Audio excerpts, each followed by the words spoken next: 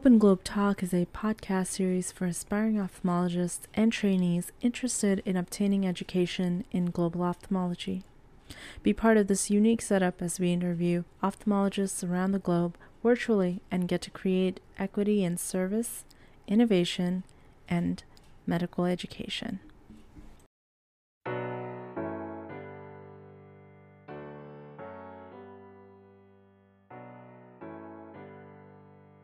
Hi, everyone. Welcome back to another episode of Open Globe Talk, where I'm joined by our wonderful guest today, Dr. Ashlie Bernhisel. Dr. Bernhisel recently completed a global ophthalmology fellowship at the Marine Eye Center in Utah, and she obtained her medical degree from the University of Utah, where she also did her residency.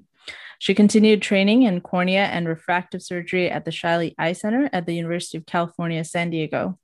She also holds a MPH from the London School of Hygiene and Tropical Medicine.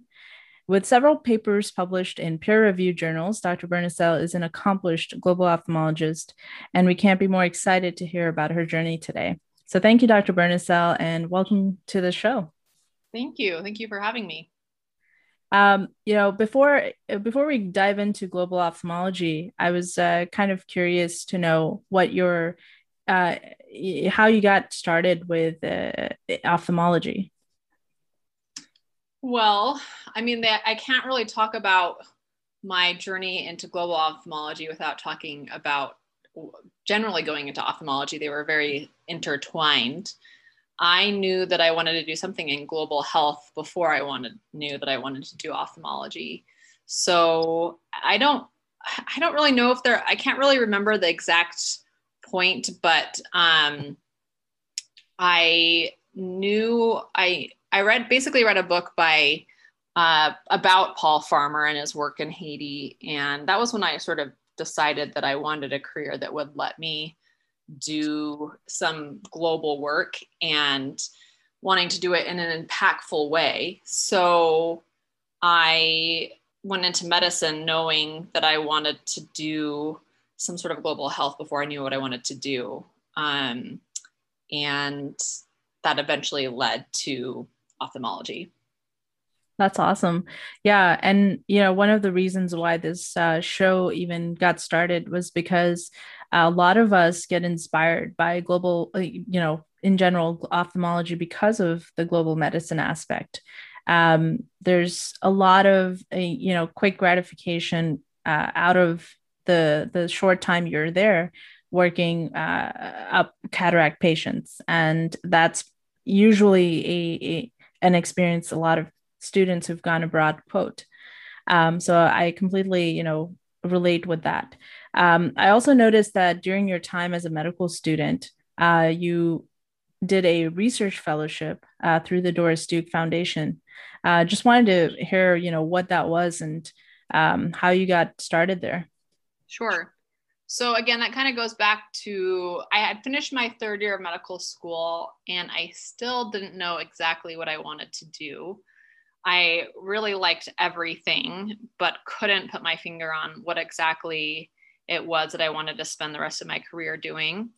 And again, falling back on my desire to do something global health related, I applied for this Doris Duke Foundation fellowship, which actually it doesn't exist in the exact same form anymore. But anyhow, they I think it was something like 20 international fellowships that they offered, and it was research based. So I partnered with API at Yale and did research regarding pediatric HIV and specifically adherence to antiretrovirals in the pediatric and adolescent population. And so I spent almost a year in Accra, Ghana, doing that research. Oh, wow. And you were like in Ghana doing that research and collecting the data. Yeah. I mean, we started off, I started off at Yale kind of learning like biostatistics and things like that, taking some courses. And then, spent, I think, about 9.5, 10 months in country. Well, yeah, that must have shaped significantly where exactly you wanted to do future research projects in, I'm guessing. Yeah, I mean, to be honest, I came back. Uh, it was one of those kind of the first trip that I went on that I thought, look at me, I've completed 3 years of medical school and I know so much and I can be so helpful. And then really kind of hit me in the face that I still had a long way to go in terms of being able to be impactful. And it was more a learning experience and a humbling experience for me. Um, I certainly learned the difficulties and barriers regarding research in low and middle income countries, and I think that was certainly valuable. And the funny thing is that I went there with the intention to give me some time to figure out what I wanted to do, and by the time I was back in the States, starting my 4th year, I still hadn't made a decision. Yeah, I think a lot of medical students listening in can relate. um, I was noticing also, I've mentioned this in the intro, but you completed a 1 year MPH at the London School of Hygiene and Tropical Medicine in eye care, and I wasn't aware that they offer specialty in that field. So tell us more about your time at the school. Yeah, I'd love to. I mean, of of all my years of training, I would say that one's probably my favorite. And just because I think it gave me such a unique experience in terms of the training and mentors.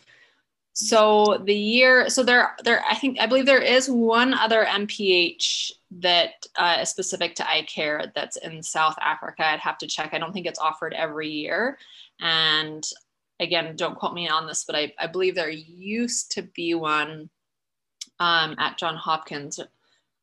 But again, I could be somewhere on the East Coast, but it's no longer offered. So anyway, the London School of Hygiene is the only master's program that offers it on a yearly basis, the eye care program.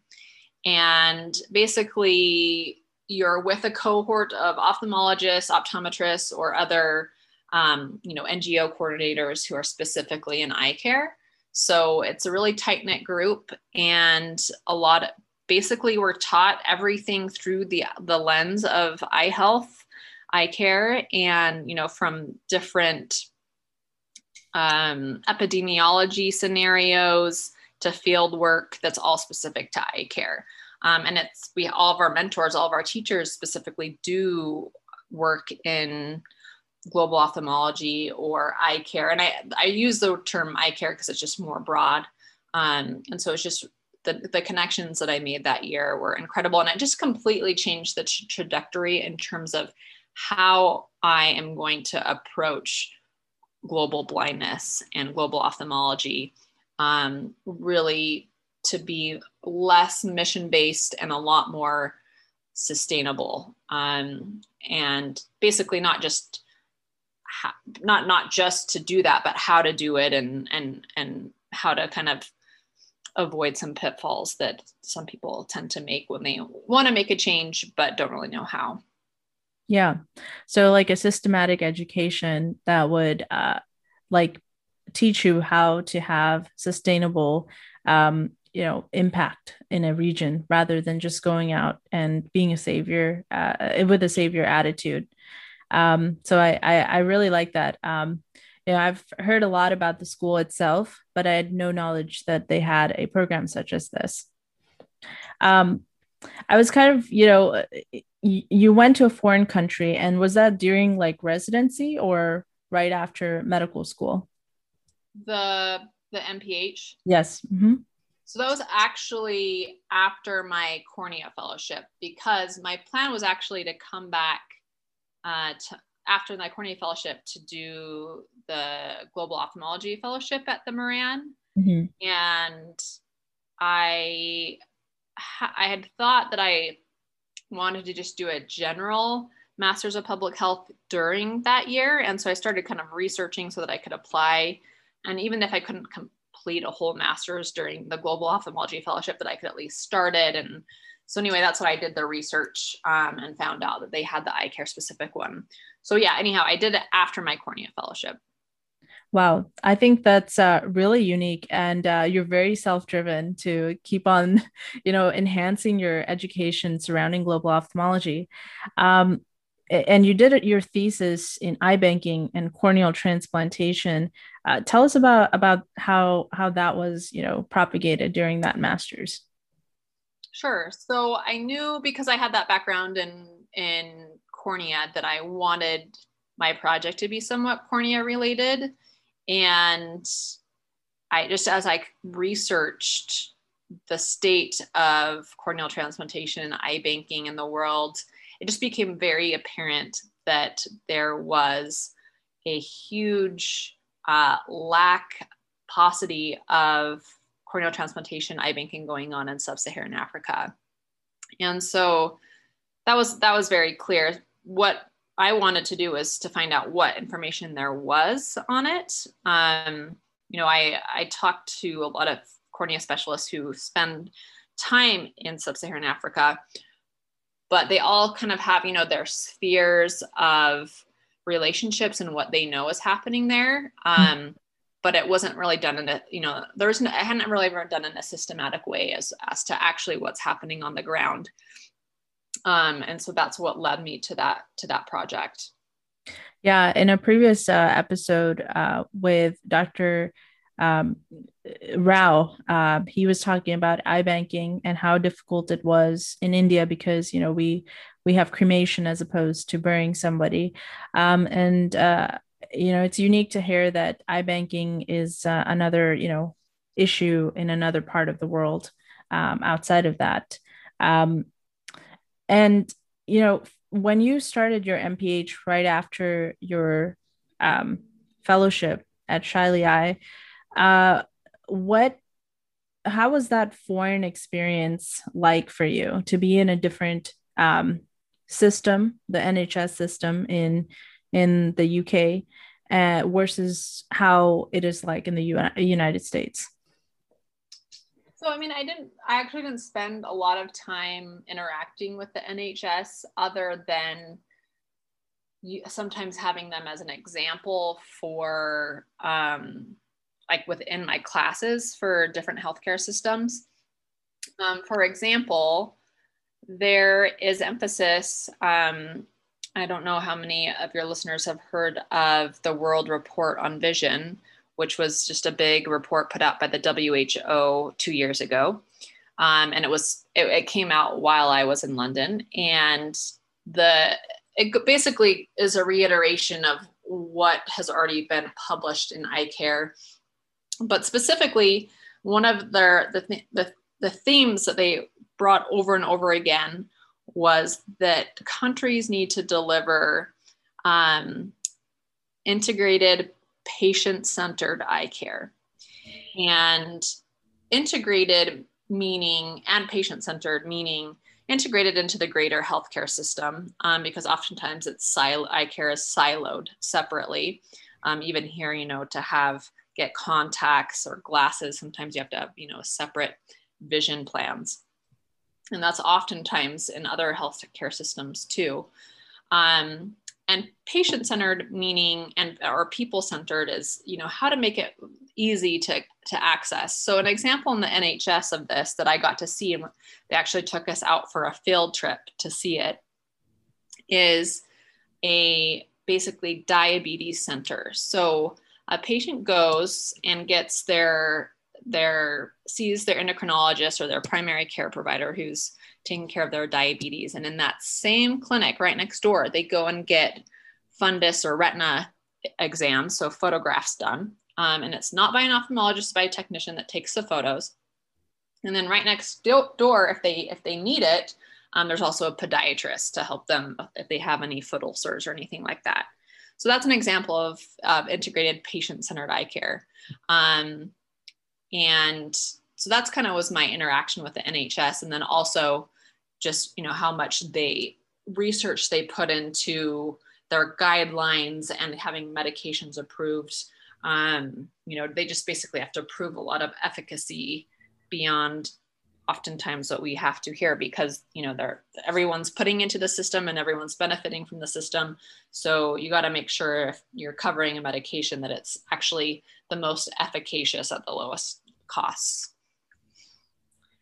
Wow, I didn't expect that response because in the United States we do have these groups of specialists, and they all work together, but it's not always the case. A lot of the patients are left to kind of coordinate their care on their own, and I really like that idea, and I wish we would kind of go towards that because our patients are our number one people that we need to focus.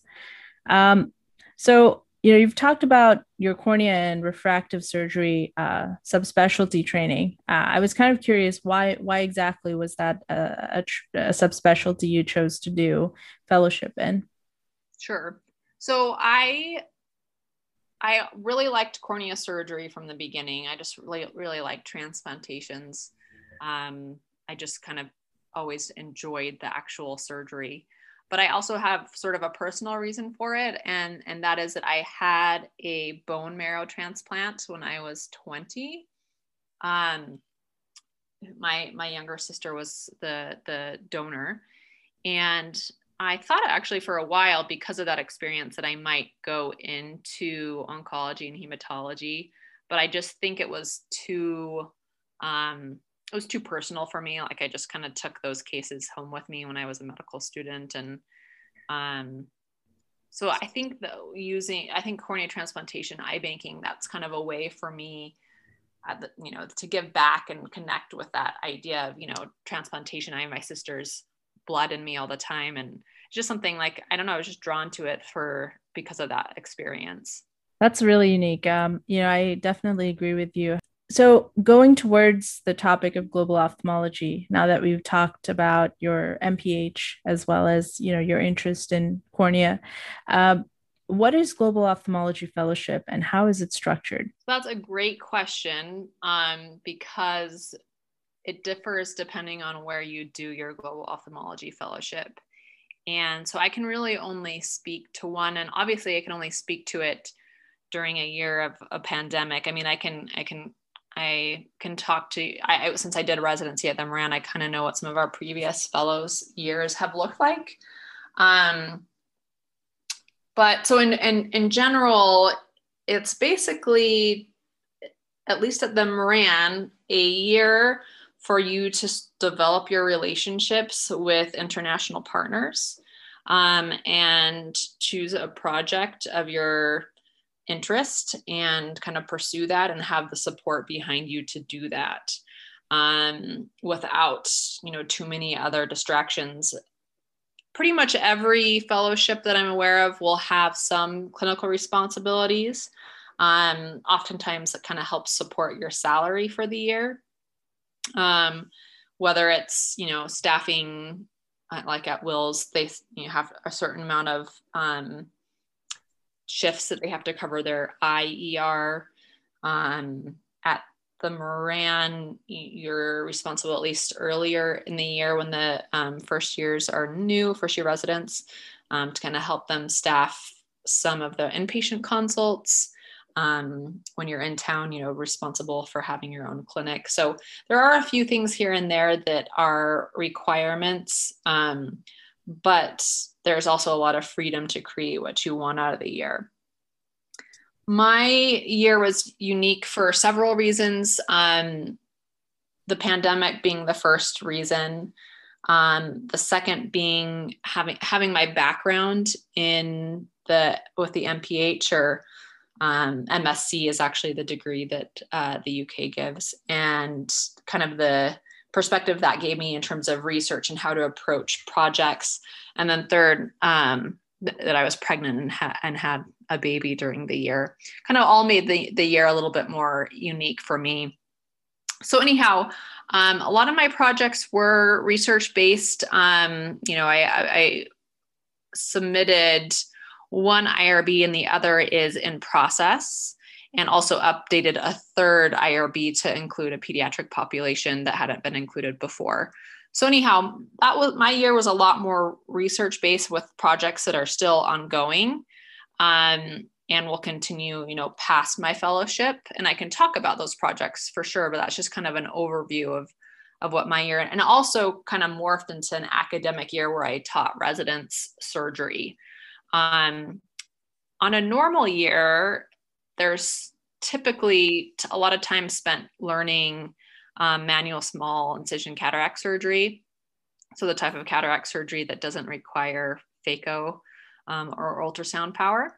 And I luckily had the opportunity to do that during residency, but I was hoping to spend another month at Aravind, which I'm sure you're familiar with, mm-hmm. and kind of fine tune those skills. But with the pandemic, obviously that didn't end up happening. I also had plans at the end of the year. So I was looking at June to either go to Ethiopia or to Haiti, where I basically have some connections in a project in Haiti that I'm hoping to get off the ground. And for political reasons, more than anything, didn't end up getting to go to either place. So it's just layer upon layer of why things didn't work out exactly like I was hoping. Another important aspect just to be aware of for the Moran Fellowship is there's a lot of time doing local outreach too. So we do projects with our homeless population in Salt Lake City. So like usually we have about a once a month clinic, which our residency, the senior residents usually run, but we help out with. We had, because of the pandemic, we had basically shut that down for a few months. We did a Saturday clinic that I was involved in. And then the other big thing is going down to Navajo Nation here. And that's also usually once a month activity that is gearing back up. But I was able to go a few times. And that was part of my project, was adding the pediatric population. We're kind of going back and looking at rates of astigmatism in our pediatric population. So that's kind of an overview of like normal. That's what my year was like. Normally a Moran year would be spending, anywhere from 7 to 10 months with our various partners, which are in Haiti, Micronesia, Tanzania. We spend time, usually the fellows will go to Aravind or Nepal to do M6. And, basically if they have other connections, spending time there as well. So it's usually a lot heavier in terms of traveling and making connections with our international partners. So that's kind of my fellowship. I can talk a little bit also about what I know about the other ones, but I'm certainly more of an, knowledgeable about the Moran Fellowship. Yeah. And no, that was actually one of my questions about how the Moran program is unique, because each one of these fellowships that and it's in our website, all of the fellowships, and it's also in Dr. Jeff Petey's website in the University of Utah, where he's composed all of these fellowships and provided information. And all of them seem so different, either depending on the amount of time you spend outside of the country or the specific partners that you have. And one of the things that really strikes me about Utah, while everybody, goes to these outside countries outside of our own, there's this focus on the Navajo Nation, which is really unique to the state of Utah. And one of the things that I wanted to ask you about in conjunction to this fellowship was about the Young Eye Surgeon International Service Grant that you were afforded. It seemed like, for the most part, this entire year has been very well utilized, despite all the, obstacles you had to come across. But you've really had a very focused year where you've accomplished a great deal, actually.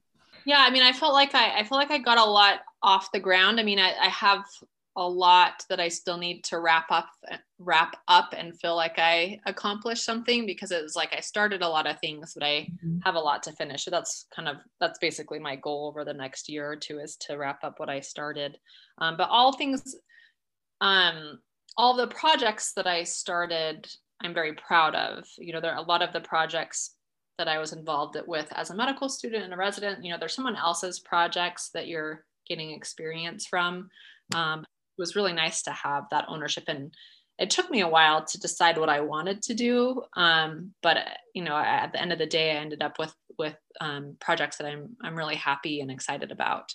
The one of them is related to the ASCRS service grant, and that is the project that I'm hoping to start in Haiti.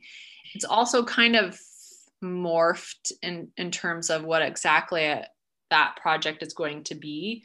Mm-hmm. Initially, my thoughts were that I would kind of run a flipped classroom. So the grant this year, they just started it 2 years ago for young ophthalmologists who want to do global ophthalmology. And so they give out a grant to young ophthalmologists.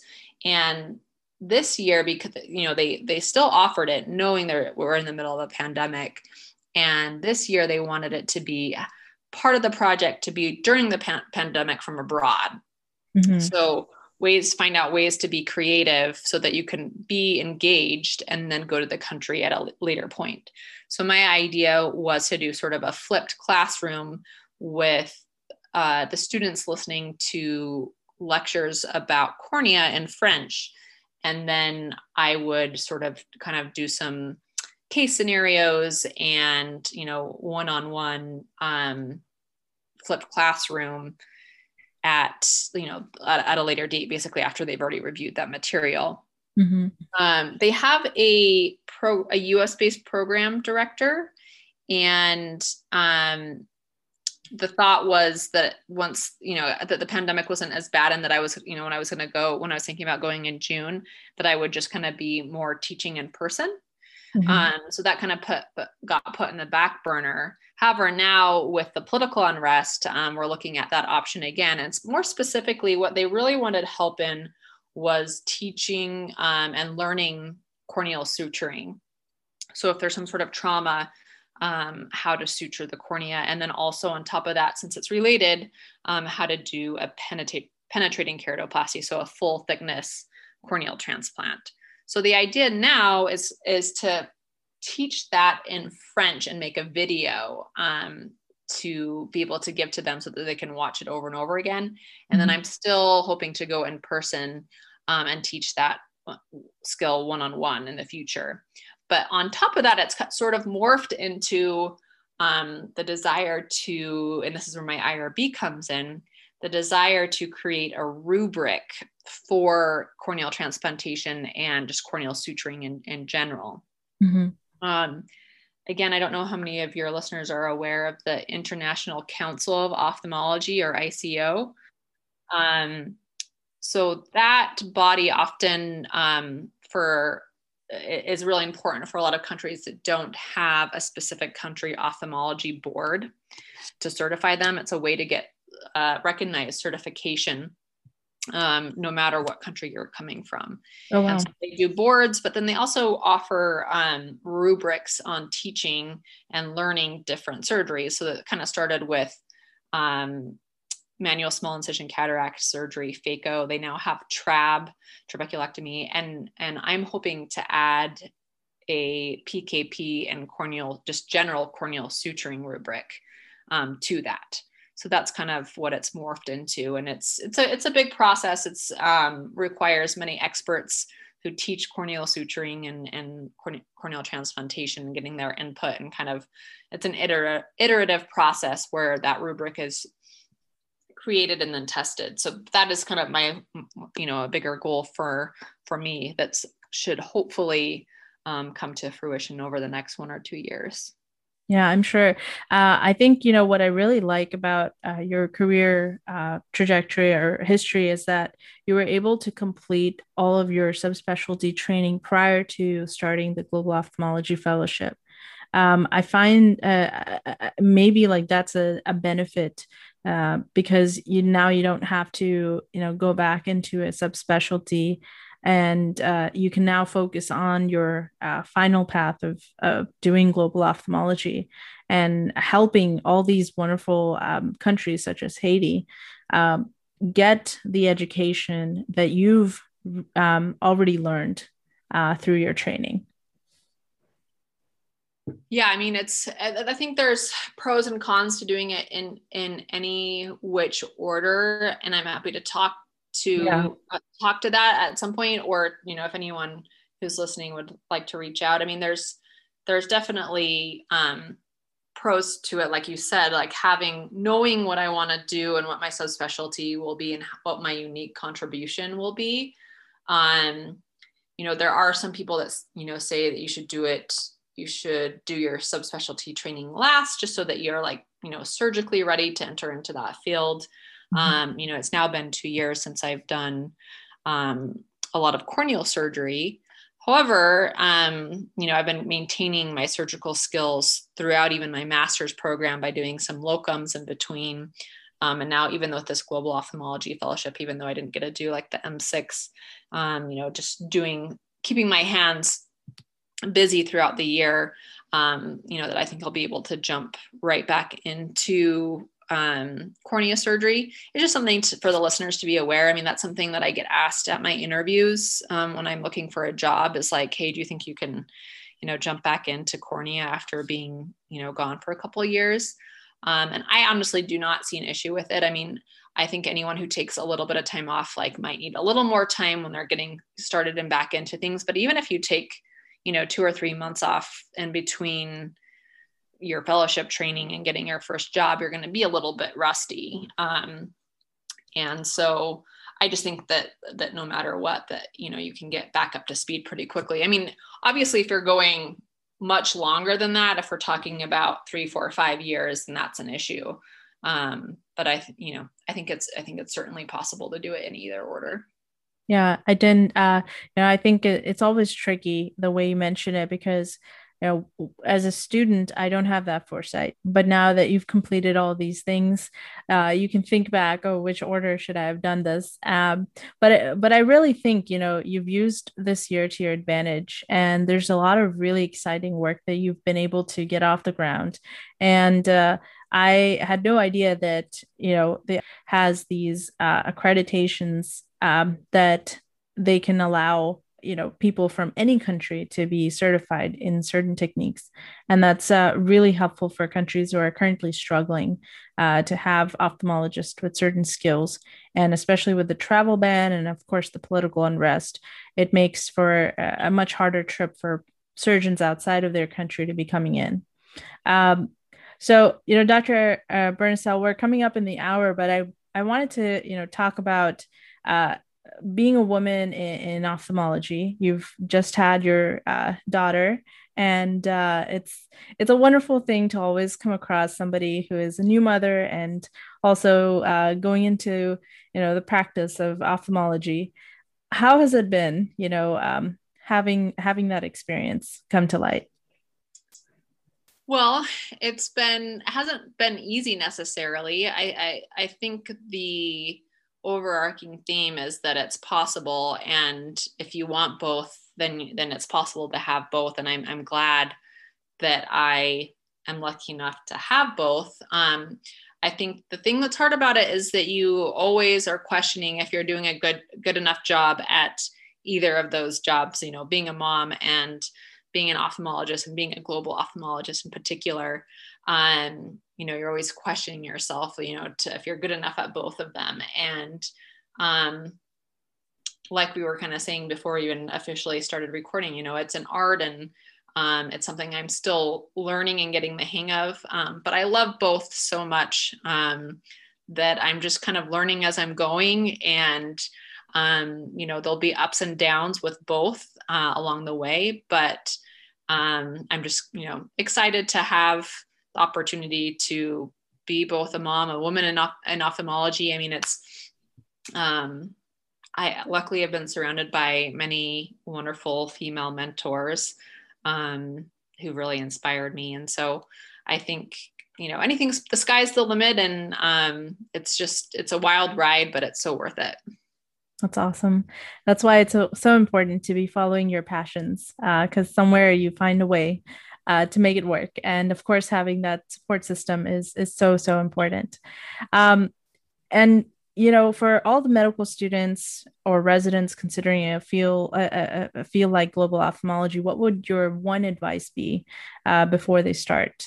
I guess when you're thinking about global ophthalmology, what does that mean to you? And does it mean just going on field trips and doing a bunch of surgeries in a different country, and patting yourself on the back? There's nothing necessarily wrong with that. I just would caution that when you do get involved in something like that, that at least the leadership has some bigger picture in terms of what they're trying to achieve, and that you have someone in that group who's thinking about the unforeseen consequences of what's happening.